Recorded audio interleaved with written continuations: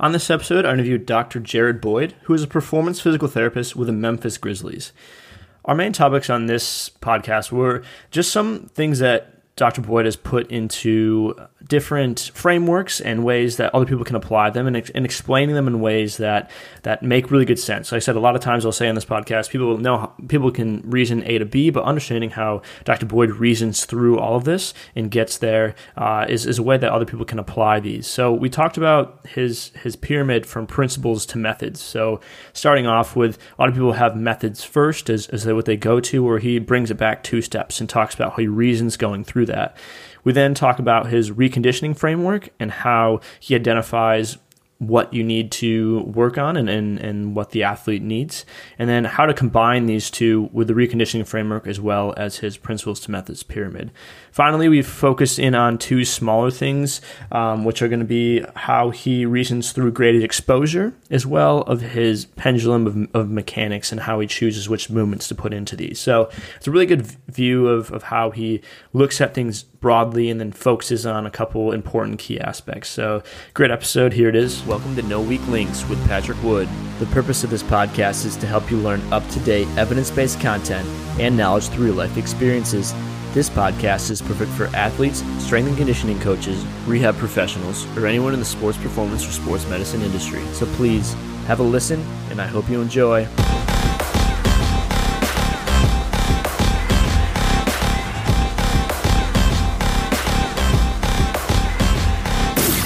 Welcome to No Weak Links. I'm your host, Patrick Wood, and today I have on Dr. Jared Boyd, who is a performance physical therapist for the Memphis Grizzlies.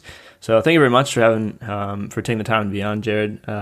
If you just want to introduce yourself, give a little background about your past education, kind of your past journey and where you're at now and what you do, that'd be great. Yeah, for sure, Patrick. Thank you for having me on, man. I'm excited to dive into some good stuff here. So as you said, I'm a physical therapist currently in the NBA with the Memphis Grizzlies. I've been here going on 2.5 years, I want to say. Time kind of gets crazy, especially as of late with COVID and the bubble and everything. But I want to say, maybe 2.5 years. Prior to this, I was in an outpatient sports-oriented physical therapy clinic. So, seeing a lot of weekend warriors, high school athletes, some collegiate level athletes as well, people that just really want to be physically active and get back to movement and rectify their ailments. And prior to physical therapy school, I majored in undergrad in exercise science. So I think that's where, for me, I kind of started to gravitate towards this field of physical therapy, where it was this domain where you could kind of blend a lot of different disciplines, from psychology to physiology to biology. So it was something that kind of sparked my interest and felt like it was a great pursuit. So again, like I said, currently with the Grizzlies, man, on off-season training right now, so a little bit more free time available.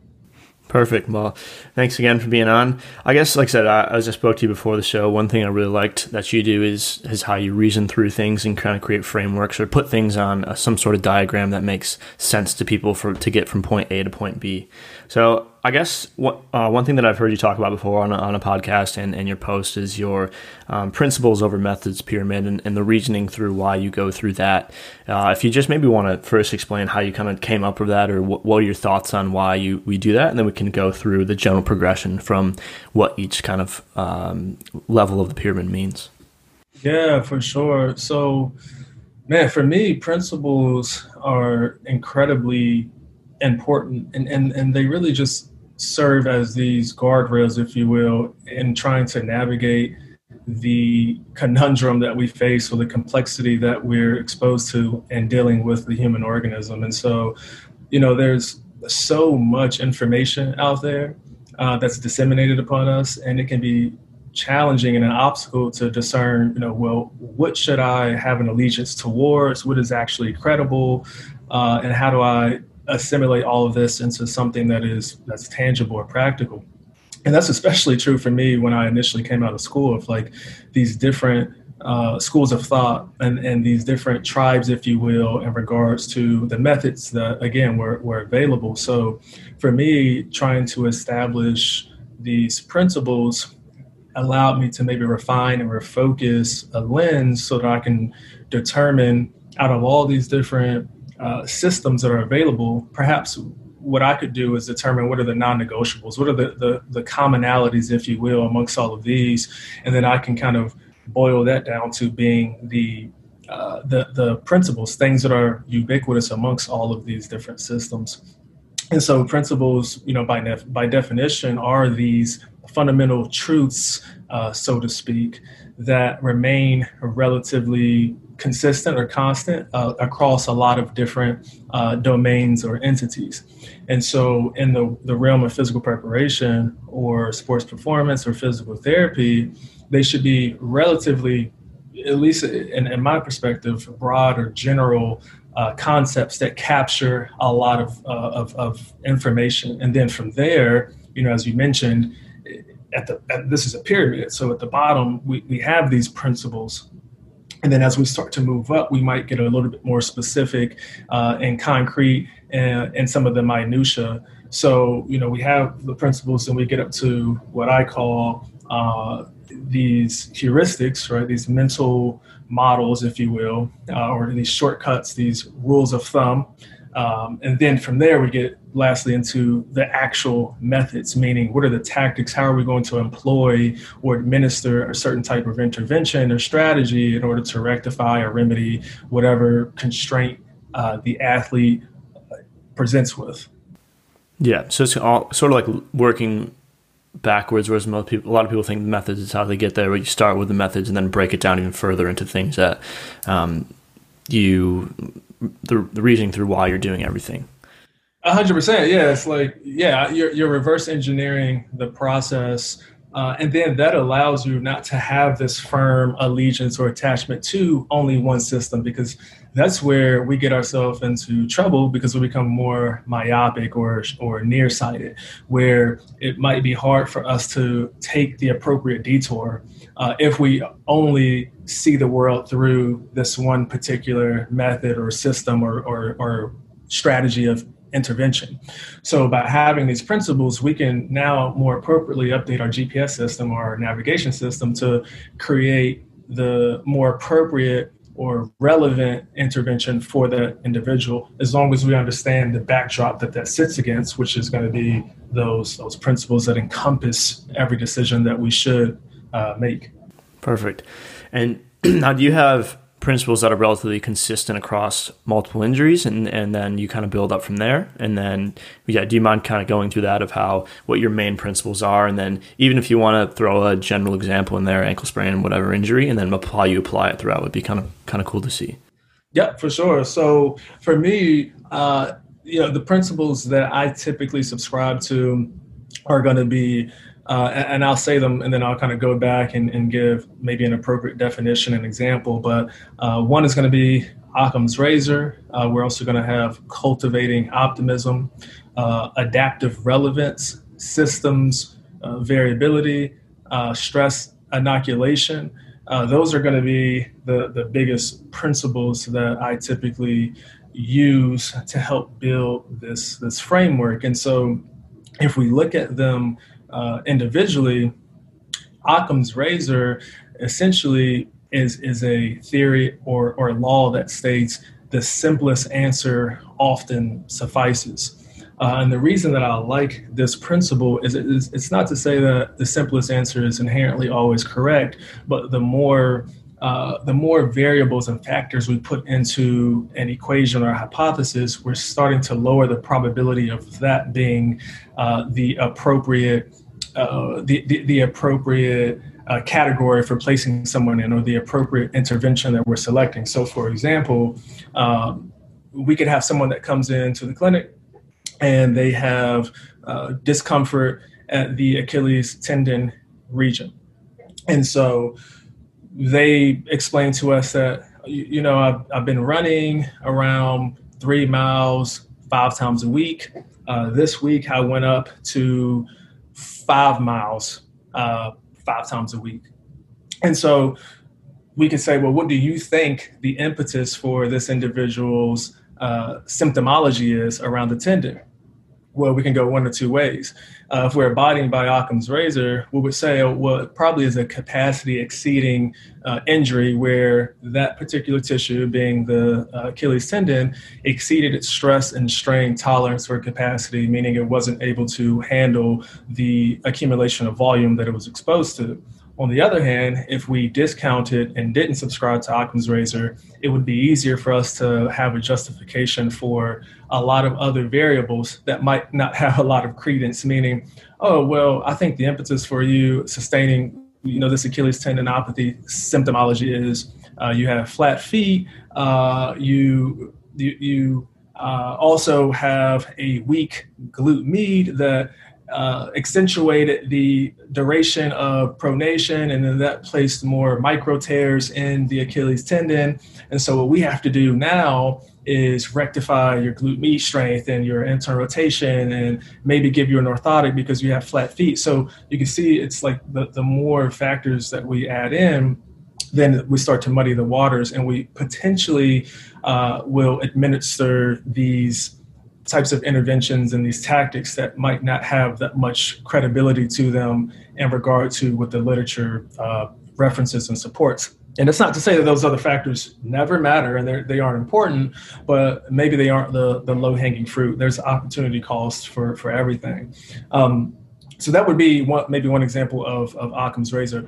When we look at something like adaptive relevance, that is essentially the same as the SAID principle, so specific adaptations to impose demand. So a lot of times, this concept or this principle gets confused with kinematics in regard to how something specifically looks. So people will often say, okay, well, adaptive relevance or the SAID principle means that the movement has to look like the exact movement that the terminal task dictates or requires. Or if they got injured in a particular manner, then I have to make sure I put them in that discrete position to emulate that.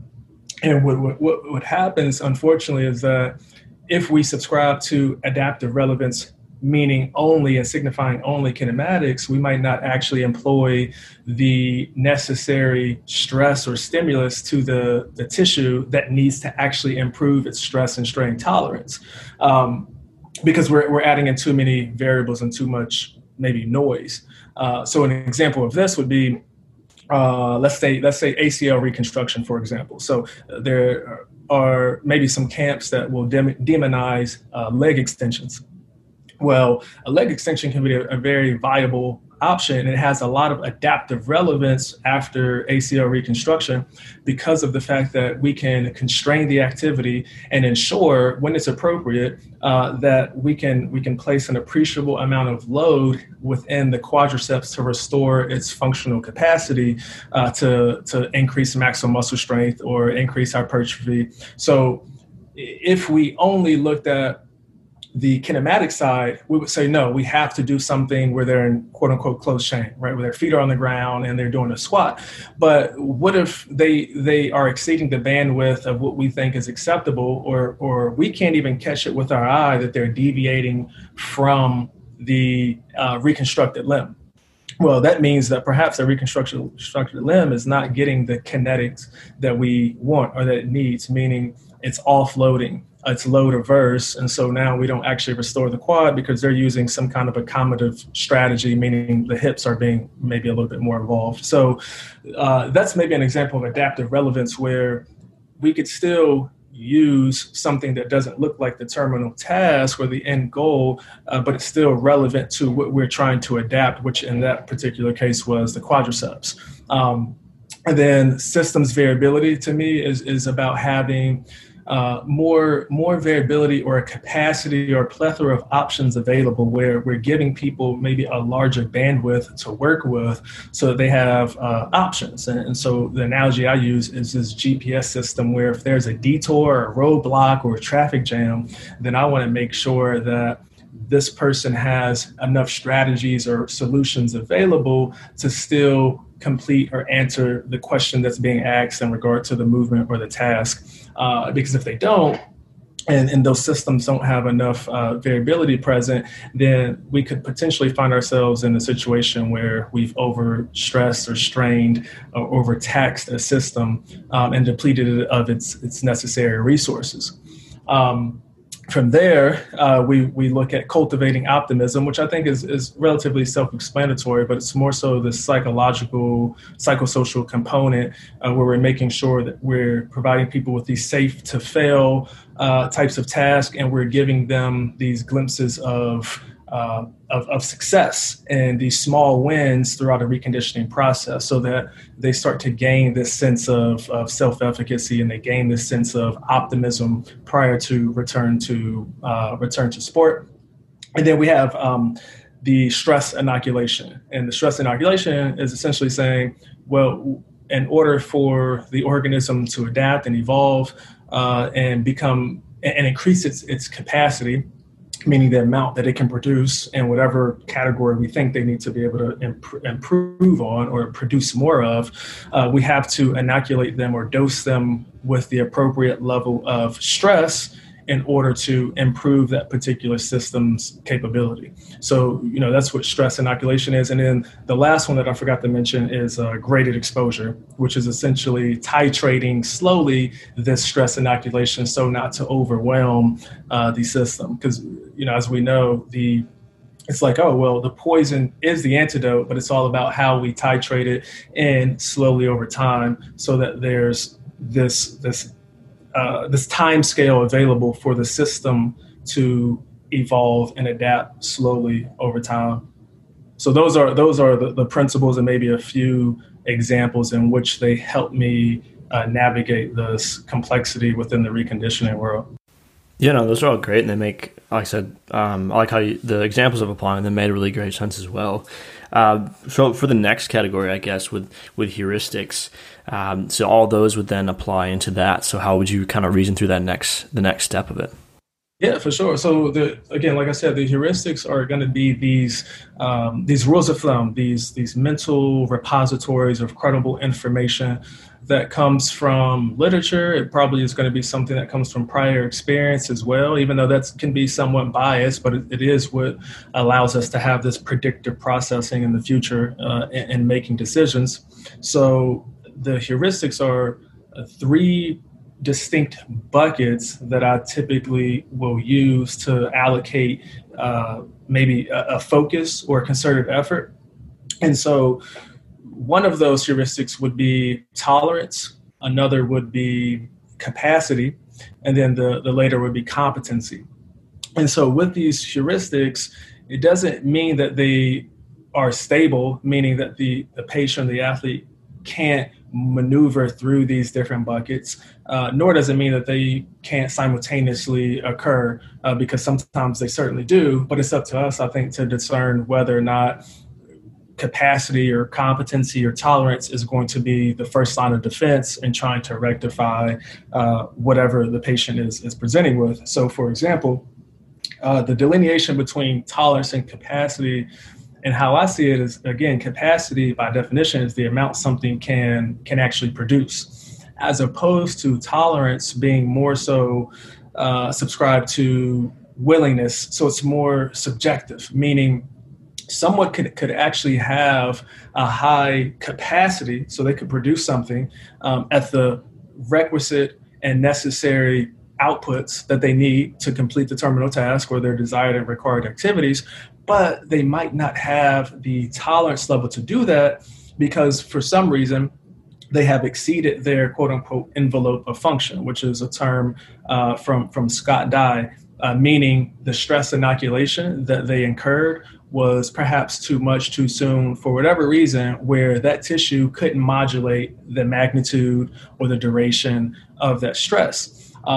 So now their tolerance level, meaning their willingness to endure a particular type of activity, starts to lessen. So they likely have a subjective experience of pain or some kind of unpleasant sensation that, again, precludes them from demonstrating the capacity that they really do have. Now, the thing that could happen, though, is that if I have a decreased tolerance for a long enough time, and again, as I stated, it precludes me from demonstrating or engaging in these activities that help to improve my capacity, well, now my capacity starts to decrease because I'm removing a stress or a stimuli that helps me adapt or evolve. So it becomes kind of like this bidirectional relationship. So that's how I delineate tolerance as opposed to capacity. And capacity, you could surely have, high tolerance, but a low capacity. That could be people that maybe have just started maybe a new training cycle, a new periodization program, or, even this, maybe like a couch to 5K, if you will, where they just don't have the requisite resources available to participate or partake in the arduous goal of getting to a 5K. So we need to build them up slowly over time, but they have an okay tolerance. They don't have any unpleasant subjective experiences in regard to pain, if you will. Now, when we look at competency, this is more so aligned with this concept of skill acquisition or task attainment, maybe more towards the kinematic side of the equation, as opposed to capacity would be more towards the kinetic side of the equation. So competency could be someone who they just started, maybe they just started to learn a new Olympic lift. They're doing a snatch. And we could say, well, they possess all the requisite components, right? These basal level aggregates that allow them to perform the task, meaning they have the necessary shoulder flexion that they need to perform an overhead snatch. And then lower body constituents are all available as well from a range of motion perspective. They've been training, right? They've done integrated and isolated shoulder exercises. So we think that they have the capacity from a shoulder glenohumeral complex to handle a snatch or a position of being an overhead. But as they mentioned subjectively, this is the first time that they have been exposed to such a lift. So perhaps they don't have the competency or the acquisition of that skill yet refined. And so maybe they need more from their skills coach to maybe regress it appropriately to meet them where they are, and then slowly over time, using the principle of graded exposure, progress them to a point where now they can demonstrate the whole task of the snatch. So that would be more indicative of, they likely have a competency problem. It might not inherently mean that they have a capacity issue. Right. And so that's how I delineate those things. And again, this doesn't mean that, let's say, this individual that in the scenario came in and they did for some reason happen to have what we thought a tissue strain occur to the shoulder. Well, we could still perhaps weight competency as being a heavy factor as the impetus for the injury because it was new. But because it was new and they didn't have the appropriate solution, or they exceeded a bandwidth, that placed more strain and stress on a particular structure. And so we would still probably need to shore up that structure, improve its tolerance to load in a vertical direction, but understanding that at the end of the day, in order to maybe lessen the probability of this occurring again, we want to rectify the competency. Yeah, okay. So kind of an interplay between the two in the last thing you said, but obviously they're one of each own. Sometimes they overlap with injuries that come in. And then so after that, like with all of that data is then how you would choose the methods you use. Whereas a lot of people think an injury comes in, this is how I treat, so I'm just going to apply it. Whereas if you don't understand the two below levels, you're not going to know. I mean, you might not be choosing the right method for that person or that specific injury. Right. Yeah. And it's just like you alluded to earlier, Patrick, like, people will typically go top down as opposed to bottom up with principles, heuristics, methods, and methods usually sits at the bottom where we become so shackled to the tools that we're using. Mm-hmm. And so, what I like to look at first and helping me maybe create a more efficacious intervention is to really talk with the patient or the athlete in regard to what are they willing to do? What's the effort, the energy that they're willing to put into this type of ability to rectify and refine whatever constraint that we found in order to get back to the required or desired task, I think that's going to definitely have an influence on the methods that we use. Because some methods might require a longer duration, more effort. And so we want to make sure that we're aligning with their beliefs and their desires.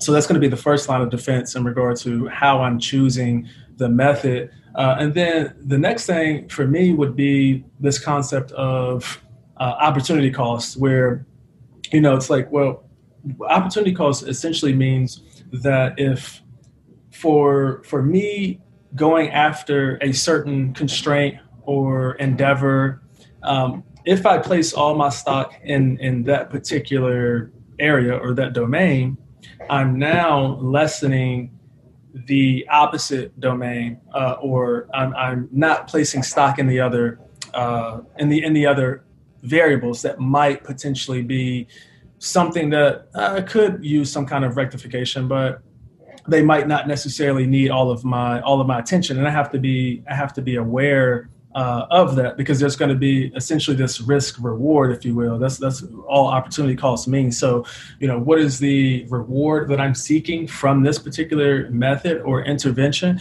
and what's the associated risk, and am I okay with that of this method gaining me this access or this capacity and leaving the other method off the table?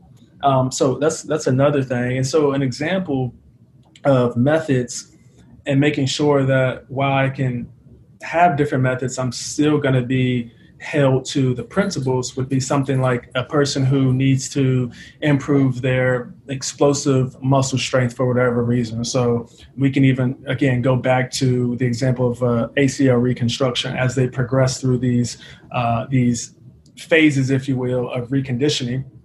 And they get more towards the end, where now we're thinking more locomotive activities with higher rates of force development. And again, we're looking at explosive muscle strength, where we're trying to maybe have a higher impulse and higher intent and rate coding, right? All these different principles that go into that, where there's a lot of different solutions available.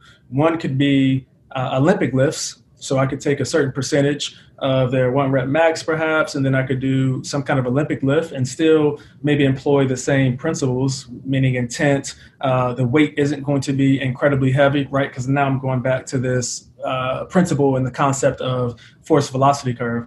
But perhaps there's someone who they haven't learned how to, nor do they have the competency to perform Olympic lifting. So that's where, again, this conversation piece comes in regard to, are you willing or able to invest time in learning the Olympic lifts in order to improve your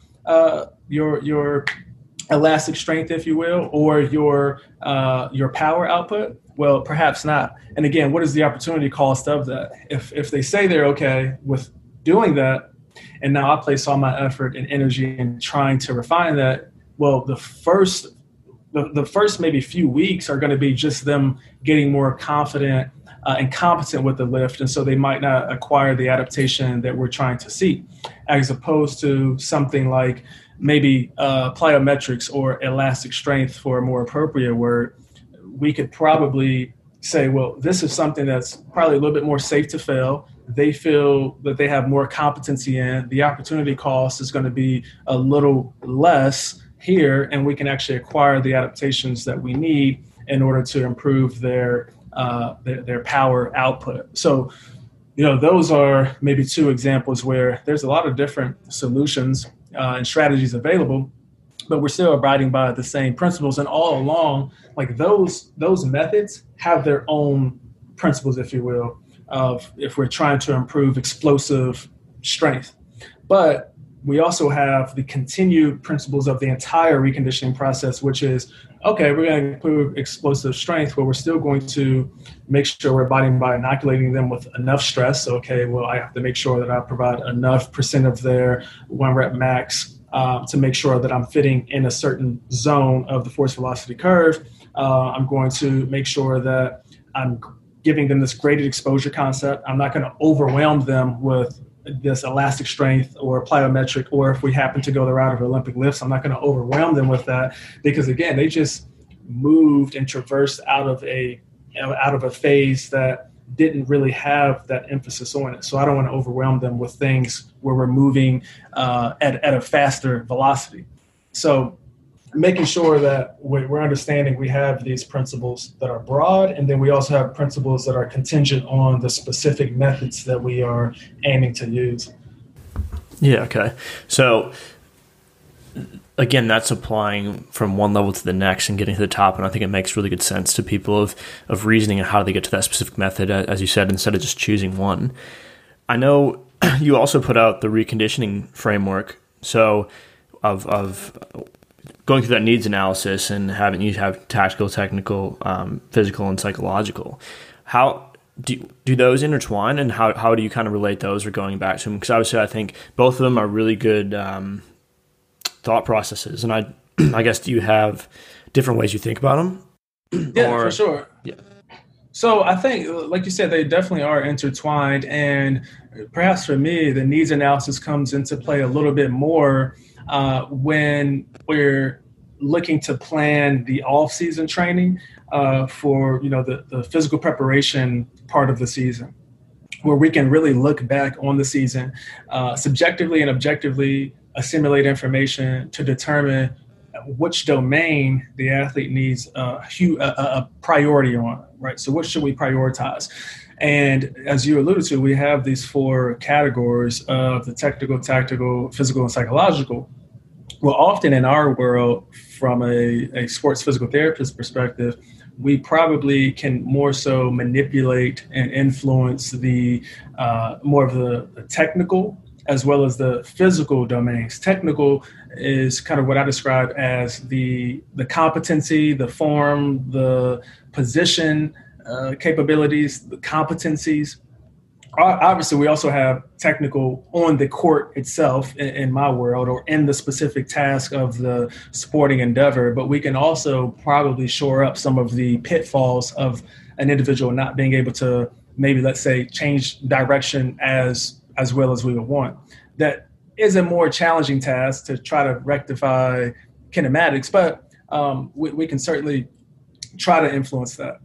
And then we have physical, which I think most of us are aware where this is where we typically have the most influence. So these are going to be things like strength, power, speed, our biomotor capacities. And then we have bioenergetic things that might be more locomotive, more cyclical, where we're trying to perform an activity for a longer duration of time.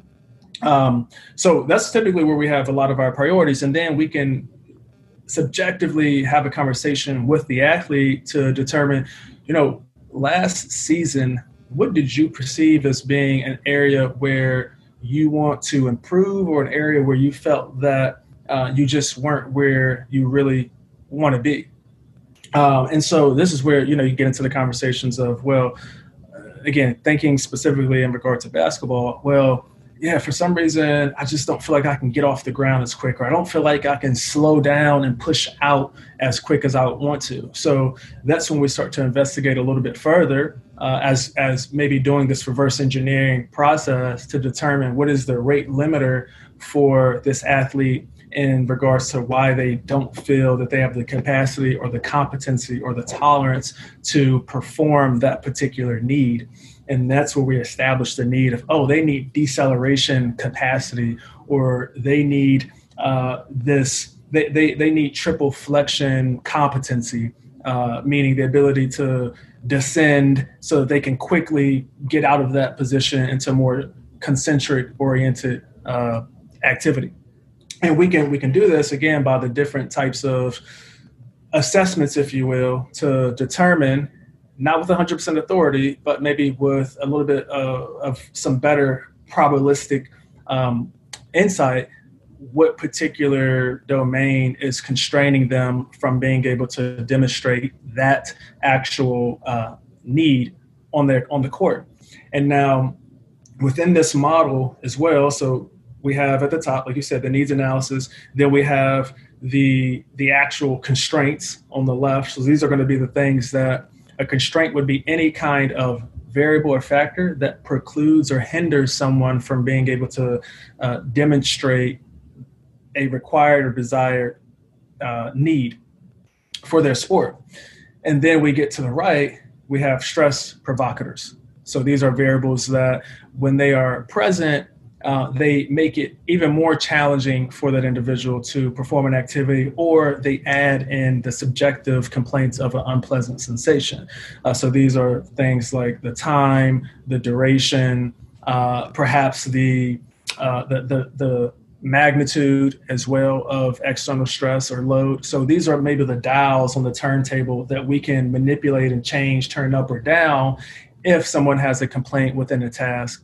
And then lastly, at the bottom, we have our key performance indicators. So these are going to be the things maybe on the dashboard of the car, right? So these key performance indicators allow us to discern whether or not our intervention tactics are actually, if they have utility, if they are improving what we think they are improving. So we can use these as proxies or surrogates to determine whether or not we're getting some of those needs to shore up from what we've established at the start of the off season or for the physical preparation process.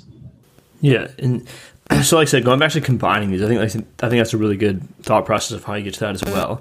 Would you then use that your pyramid of principles to methods once you identify the needs to then kind of throw that in there to then determine what method you use to get to those needs that you've identified in your reconditioning framework? Is that kind of how you use the two together?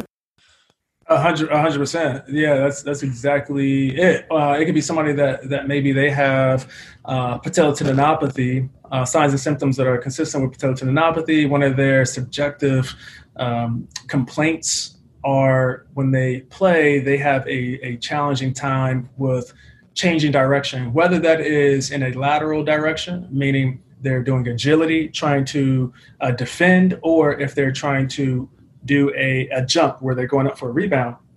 Well, we know that we need to improve their deceleration tolerance, meaning the ability for them to attenuate ground reaction forces and reverse their body weight upon acceptance. So the first thing would be, well, if we look over, and again, this is going from reverse engineering. So now we know what the needs are for their particular training because they've told us this. Well, maybe we have some particular data that shows they were lacking defensively as well, metrics that potentially could be used.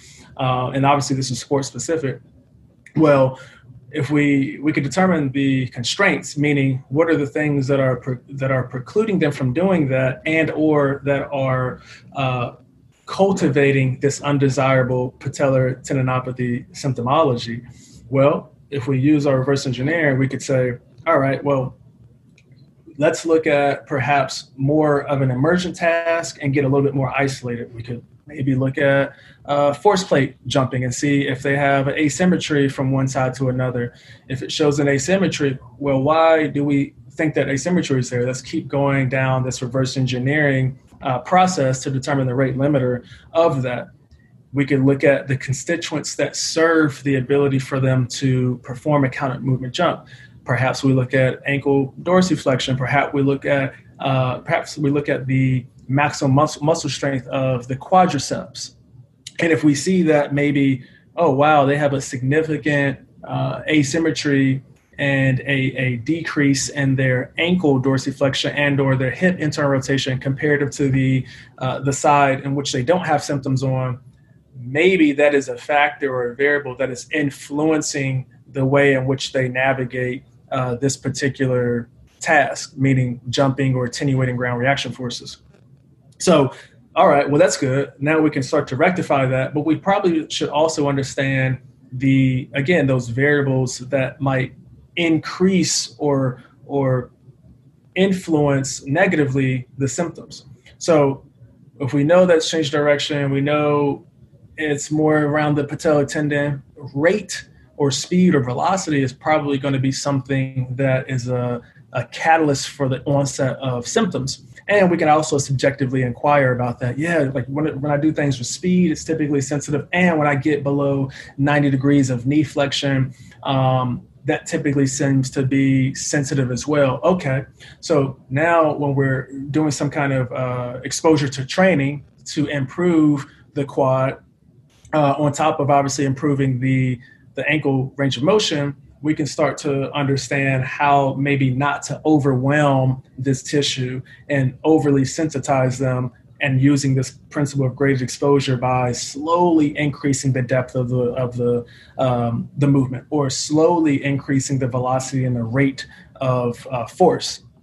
And then we say, well, what is our KPI? What for us indicates whether or not we are improving? Maybe it is something like a force plate where we're seeing an eccentric deceleration asymmetry start to slowly close up, or we're seeing some kind of a single leg, something maybe similar to like a Y balance test, right?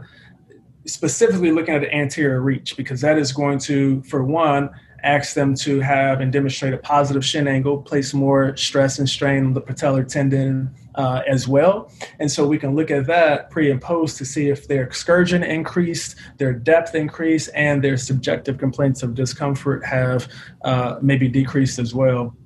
And all these are, like you said, under the guise of the principles at the base of the pyramid.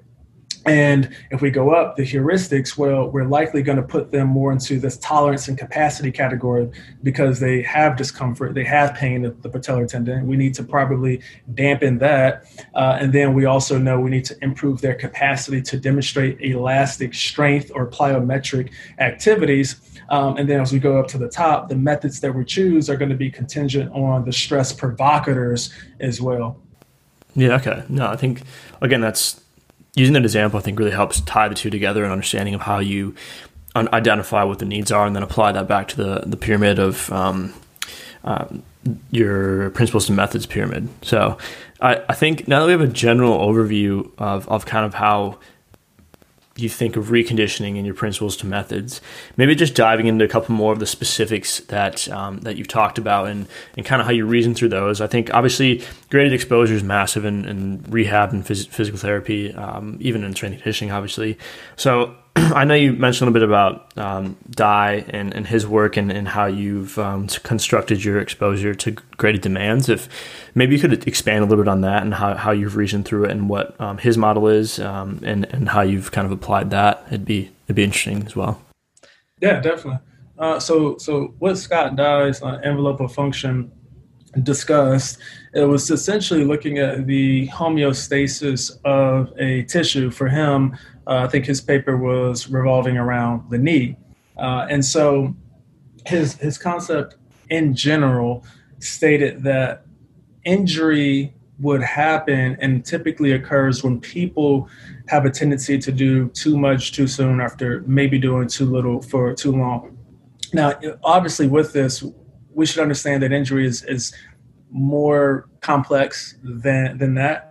And so he definitely has this model or this theory in regard to injury causation has a few pitfalls and shortcomings, but I think it does give us some credible inference as to maybe why certain tissues at certain times have this capacity exceeding tendency. And so if we can understand and accept this as being a principle, we could start to understand that, well, for one, graded exposure or inoculating stress slowly would provide enough time for said tissue, whether it's injured or not. If we're just trying to adapt it, or we're trying to, get gains and get some hypertrophy, we should probably employ this principle to make sure that the tissue that we just stressed has a viable enough time in order to replenish itself of the necessary resources to be exposed to the stress in the future. And so with Dai's work, the way in which I typically will use this in relation to progressing athletes is going back to the example of, let's say, again, the patellar tendon. You could use this even for the Achilles tendon.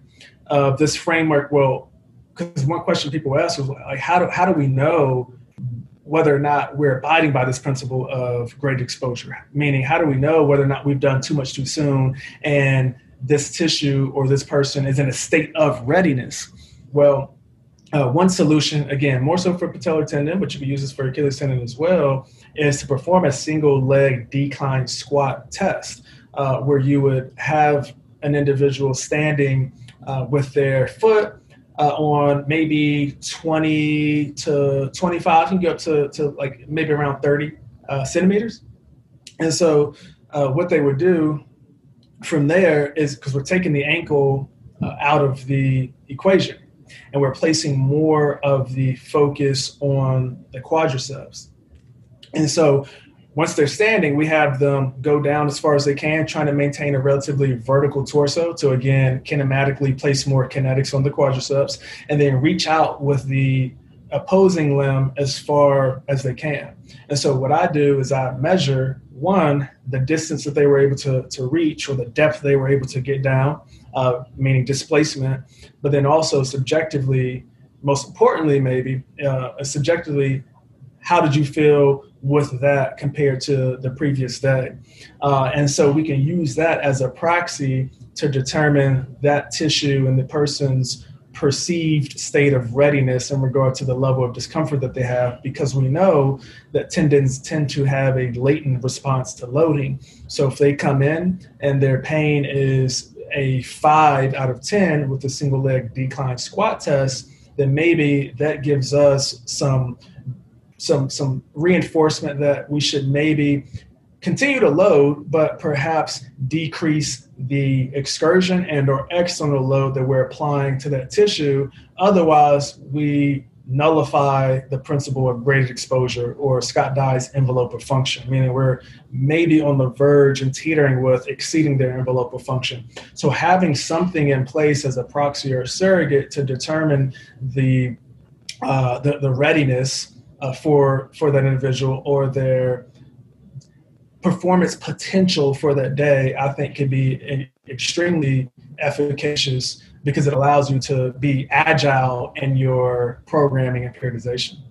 Does that kind of help a little bit? Yeah, no, definitely. That makes sense. Because I think, like I said, on your post, you had the different zones of like within his model of the failure, the homeostasis and those, and that's just kind of pushing in a comfortable range to get some adaptation in a positive way, but not too much to where you're overdoing it. Is that, yeah. Okay.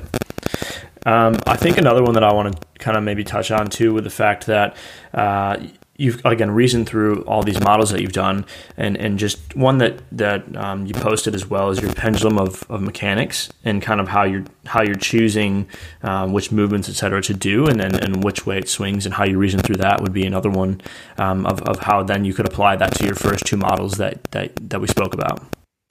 Yeah, for sure. This one, I like this one a lot, but it probably gets me in some trouble sometimes. More so because I think it's just, like I opened up with, there's a lot of different tribal allegiances and different frames of thought in regard to especially movement, and how movement should look in regards to competency and kinetics and form, being this thing that is the end-all be-all, and the number one priority and the number one catalyst for injury. And when we look at the literature, it's just, it's just not true, because we understand that there is a plethora of ways in which people have their movement emerge. And it also depends on, this whole concept of dynamic systems theory. It depends on their functional and structural personal constraints. But then it also is going to be predicated off of the task at hand, meaning what they have to accomplish, and then the environment too. So not placing blame specifically on the kinematics, I think, is a way in which I've started to maybe shift my thought process. And that's not to say that these kinematics never matter. So to your point, this concept of the pendulum swinging back and forth.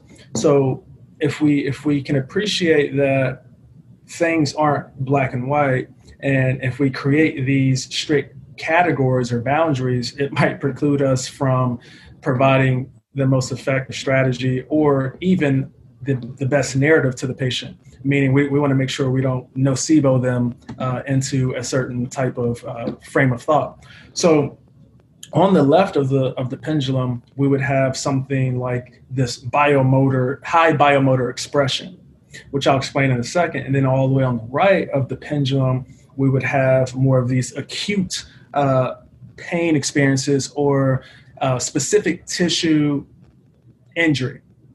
And then in the middle, we have these low-level activities. So on the fringes, on the outskirts, all the way to the left, all the way to the right, these are going to be maybe the prototypes for where kinematics or movement matters a little bit more. Meaning on the left, high biomotor expression, where we're trying to demonstrate a high amount of force or a high amount of velocity in a short amount of time, then we want to try to leverage our mechanics to be in a more advantageous position to meet the demands of the activity and be more efficient with it as well. So mechanics likely have a higher weight associated with them. Now, when we look on the right in regard to pain in certain situations, but certainly in regard to tissue injury, meaning a hamstring strain, for example, we should also be aware that the kinematics matter here, because the kinematics that we place someone in could maybe exceed that individual's subjective experience of discomfort or overwhelm that tissue's reparative processes early on in the phases of healing for, again, maybe a hamstring strain.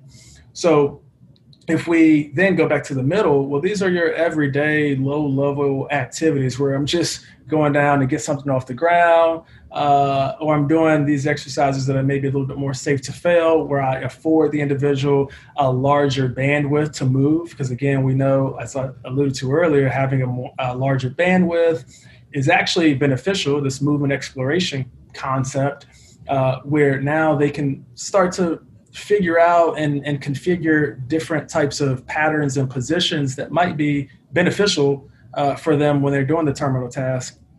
Now, if, for example, let's say we get back to the hamstring, someone has a hamstring strain, and we want to make sure we're employing a viable amount of stress to the hamstring complex to make sure that it can handle subsequent bouts of stress and more particularly strain or rate of deformation, then the reason the kinematics matter not only acutely, but probably a little later, is because of the fact that if I allow them too much of a bandwidth, then that might get in the way or interfere with that tissue acquiring what it needs to get back to high magnitudes and velocities of cyclical activity, i.e. running.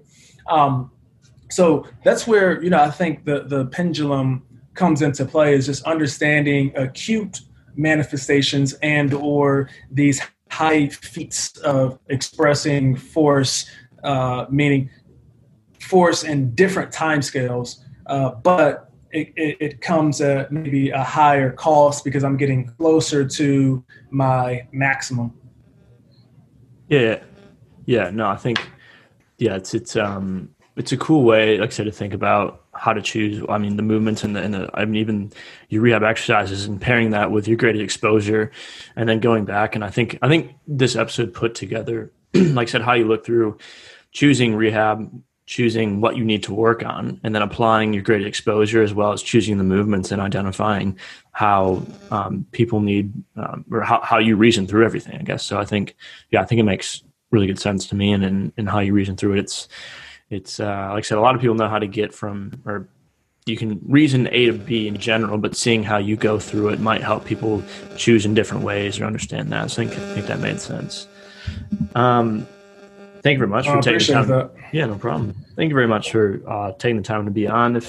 If you want to, if you share, I know you share information on Instagram as well as a couple other platforms. If you want to shout those out, I'll put those in the show notes for you, and people can reach out or follow you and learn from you on those. That'd be great.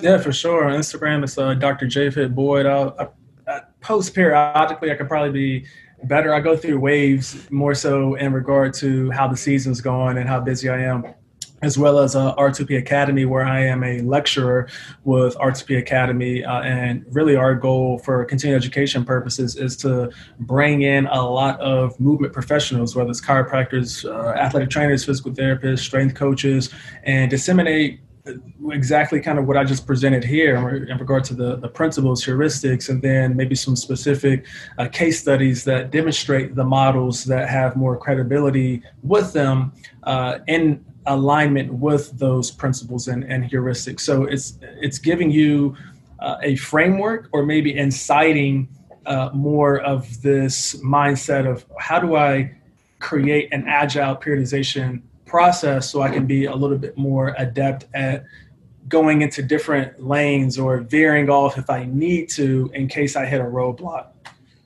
Yeah, no, perfect. Thank you. Thank you very much again. Really appreciate it. Thank you. Thank you for listening to No Weak Links. If you'd enjoyed the show and would be able to leave a 5-star review on Apple Podcasts, that would be much appreciated, as it would help the show reach more people. I also provide free strength and conditioning content and injury rehabilitation content on Instagram at Coach Patrick Wood, on my website, www.patrick-wood.com. All this information can be found in the show notes. Thanks for listening.